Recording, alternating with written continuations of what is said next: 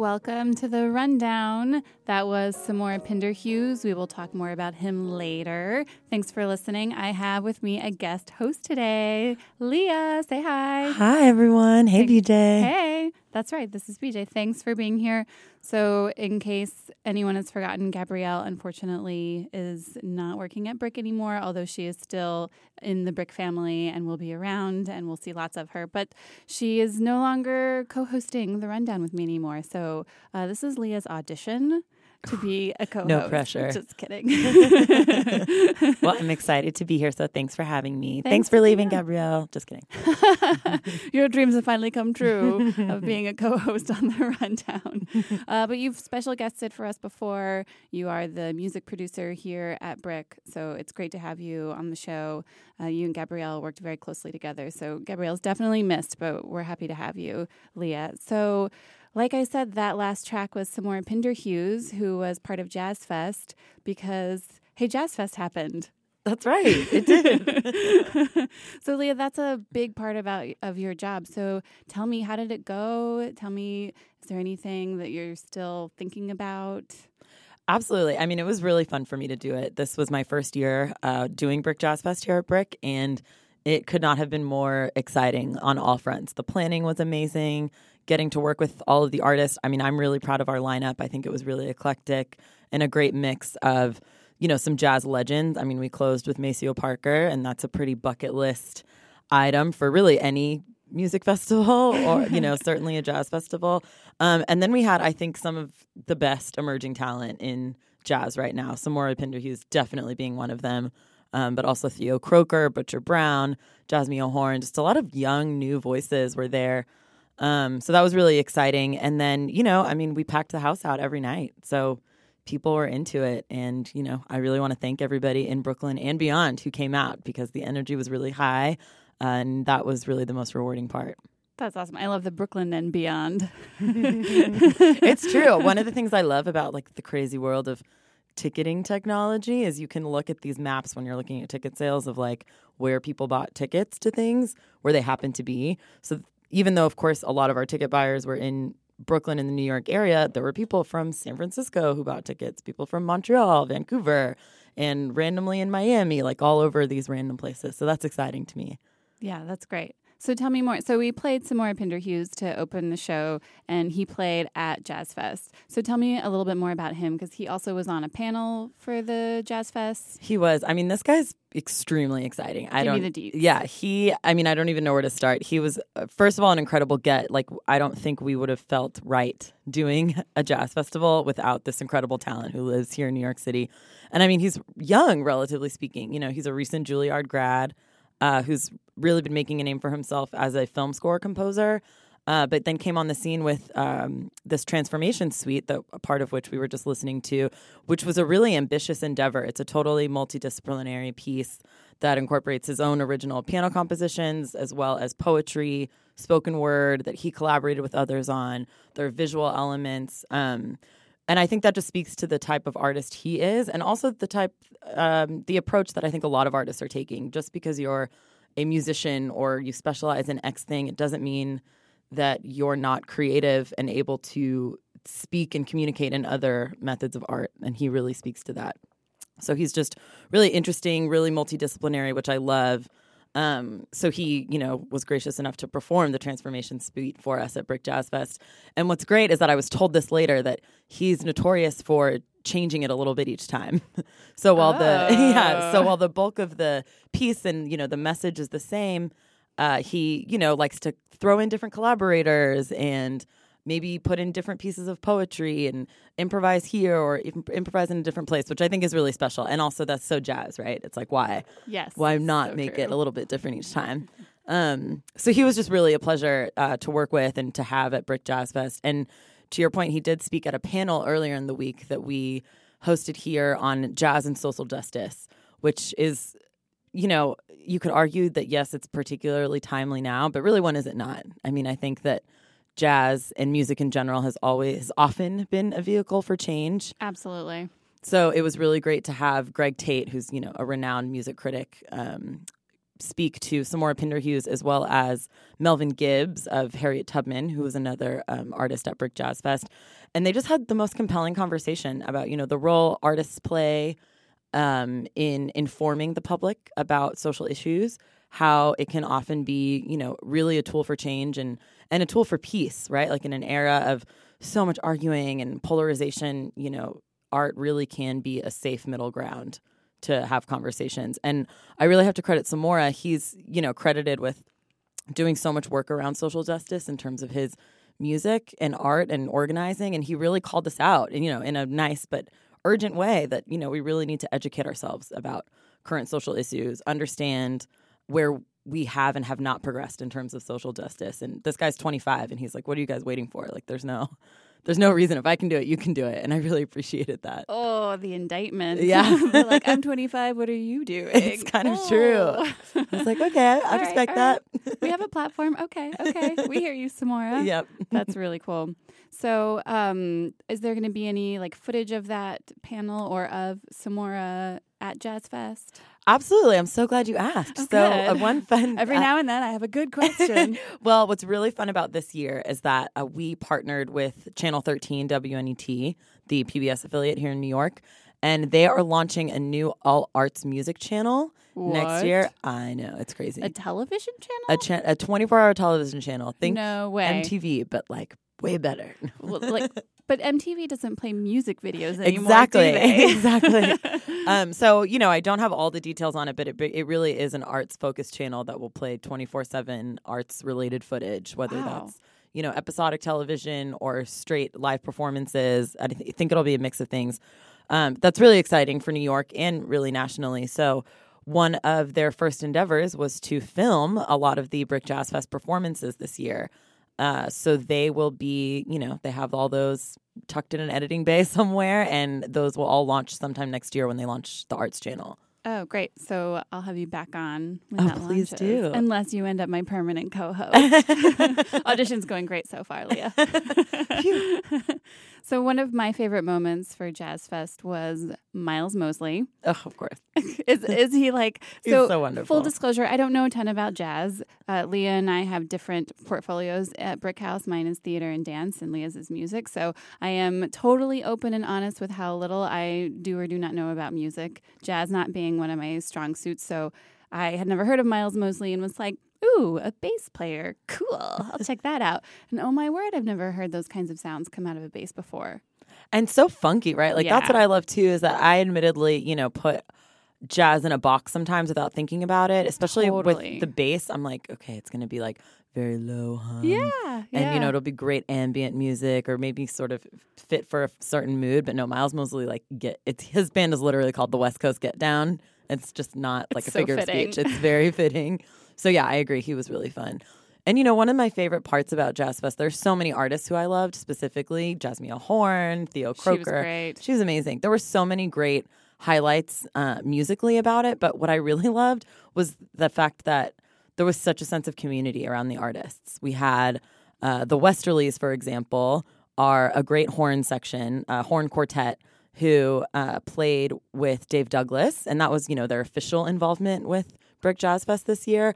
But then they randomly went and guested on Samora Pinderhughes' set. And you know why? They both went to Juilliard. They went to Juilliard together, some of them, and they're old pals, and it's not uncommon for them to collaborate. And I loved that. We had one other percussionist drummer, I think Jonathan Barber. He played, I want to give him a special award or something, because he actually played Thursday, Friday, and Saturday of Brick Jazz Fest with 3 different artists. No. So Thursday he played with Sherelle Cassidy, Friday with Braxton Cook, and then Saturday with Theo Croker.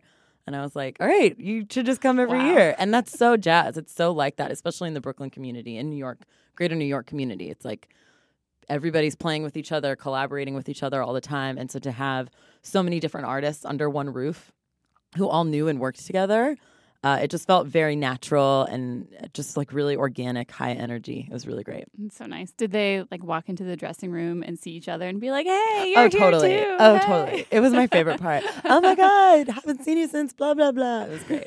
Yeah, it was really fun. Well, congratulations. Thank you. Is there anything else about Jazz Fest that I'm not asking that you want to tell me? Oh, I think, I could probably go on forever about it. It was just really fun, and I can't wait for next year.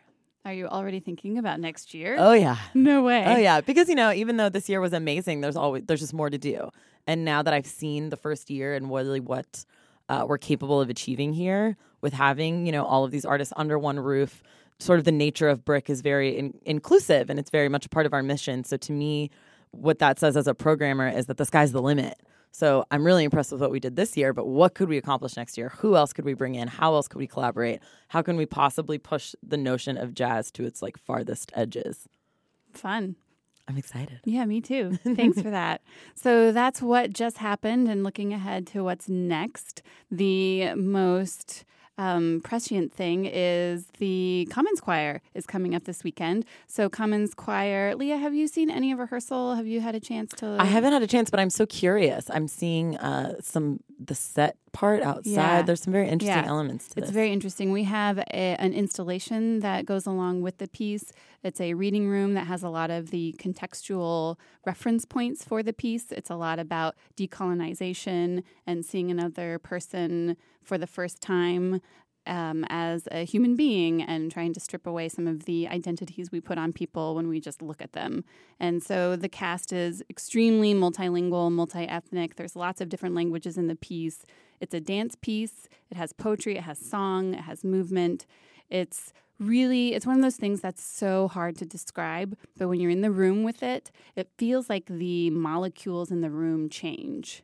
That's because wonderful. of the work they do. Amazing. Yeah, it's the type of thing where I just put my hand on people's legs like I'm doing right now, and I look at them and I say, "Just come, just trust me, just see it." I'm excited. It's so hard to describe. I can imagine, and it seems I'm really intrigued by how multifaceted it seems to be. It seems to be using a lot of different elements. Yeah. And Brick is really into, Samora, case in point, is really into multidisciplinary work. And Commons Choir is such a huge example of that, of using movement and song and, the art installation that's outside the space. So there's lots of components to it. So that's coming up this weekend, Thursday, Friday, Saturday at 8 o'clock. Sunday at 3 o'clock. Tickets are $20. If you use the code FRIENDS, because if you're listening to this, you are my friend, you can get $5 off tickets. Go to brickartsmedia.org for the Commons Choir. And then the following week, immediately after that, is our next Brick Lab. Oh, I'm excited for this. I'm so excited. So Martha Redbone, who is really a musician first, this is her first foray into theater, into musical theater, is putting together a musical theater piece about her family and her background as a Cherokee woman in Appalachia. And she's dealing with a lot of her own identity issues, and for herself, self-identifying as Cherokee. And again, that folks put a different identity on her because of how she looks. She can often be identified by others as Black, as African American, and she, wants to be able to be Cherokee. And it's the idea of who are we? What do we look like to other people? What are we allowed to be? Her roots go pretty deep, and she really wants to hold on to those roots. And a lot of times, the world doesn't always let you have those roots. So excited about that. It's her music is great. It's really, well, I keep saying roots, but it's like roots music. And she co-writes with her husband, Aaron, who's a British guy. So they make a really fun pair. I'm already so inspired. I really am. It sounds so great. I'm really excited about it. So those showings are Thursday and Friday, November 16th and 17th at 7 o'clock. She's going to be showing Act 1. It's a work in progress. It's not a finished piece, so it's not going to be a super polished, which is what I love about Brick Lab, is it's the rough cut halfway through the process. So we're going to show Act 1 for you on the 16th and 17th. And then coming up after that is a co-presentation with Carnegie Hall, which I know nothing about. This is your realm again. What is happening? So this is a great, we do these periodic co-presentations with Carnegie Hall neighborhood concerts. And this is a great program that Carnegie Hall does where they put on concerts in each of the 5 boroughs, I think maybe once or twice a season. And we're their partner here in Brooklyn. So it's a chance for us, 2 great institutions to collaborate together. And this December, we'll be having a vocalist named Kiran Ahluwalia. She's actually Indian born and raised, and then moved to Canada as, I think, a teenager and is now living in New York City. And she's really incredible. She has a prolific body of work, and she sings in a very traditional Indian sort of tradition of singing. But musically, her quintet is very desert blues, very African, still invokes the use of tabla and other sort of Indo-Pakistani percussion. It's just very eclectic, very modern in terms of the styles that she weaves together, and it comes out as something just really beautiful. And she sings a message of unity, and she's very much a global citizen and embodies that in her work and in her presence. So that we will be lucky to have here at Brick December 1st at 7 p.m. And this is completely free and open to the public. So I would definitely encourage you to come experience this. It is first come, first serve. So get here a little on the early side, grab a nice seat. It'll be really fun. Great. That's December 1st at 7? That's right. Okay. In the ballroom? In the ballroom. The big room? Okay. Super. And then looking a little bit farther ahead, I know you can't say who's booked, and that's fine. But in the spring, there are also concerts. So we do Jazz Fest in the fall, obviously Celebrate Brooklyn in the summer. In the spring, there's something called Brick House Sessions. That's right. We're very excited for this. We had a great first run at the series last spring. Oh, last spring was the first one. That was the first one. Great. Yeah, and it went well. It was really fun. Brick has, of course, done several different kinds of musical presentations, but last year was our first attempt to sort of umbrella it together in one cohesive series.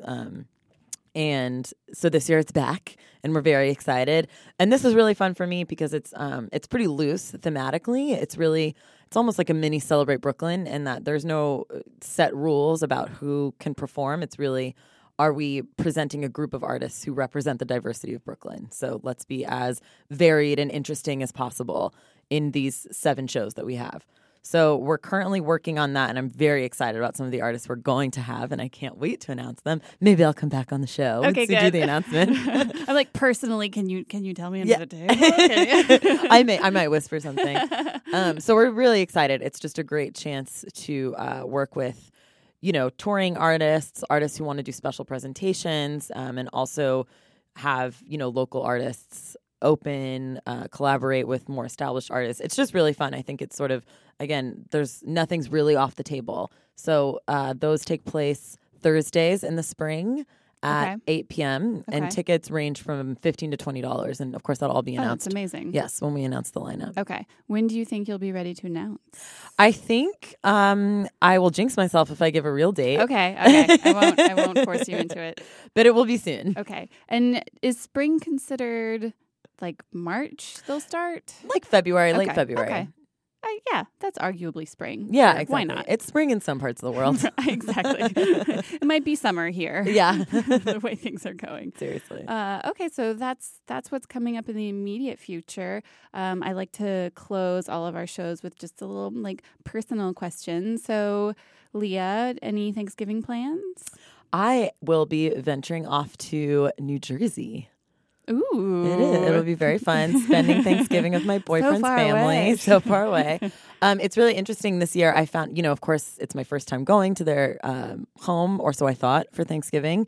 So so this is the first Thanksgiving with the boyfriend? It is the first Thanksgiving with the boyfriend. And we're not eating at the home. We're going to a special bed and breakfast type situation. Oh, that's so nice. It's so nice. And it's way less pressure to bring a dish or all of these other things that I was staying up late at night about. Right. So instead, it'll just be a nice, Do I bring the casserole? Do I bring the... Was I overstepping by bringing mashed potatoes? Right. Am I saying their mashed potatoes aren't good if I bring the mashed potatoes? Exactly.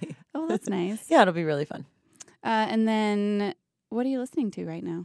Oh my gosh. Well, I am currently obsessed with this amazing Colombian-Canadian singer named Lido Pimienta.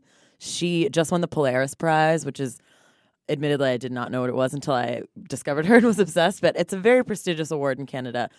She beat out Leonard Cohen this year in Feist this year for her achievements in the arts. She beat out Feist? Yeah, I know. What? So, you know, Leonard Cohen, whatever, but Feist? It just goes to show it's a cool award.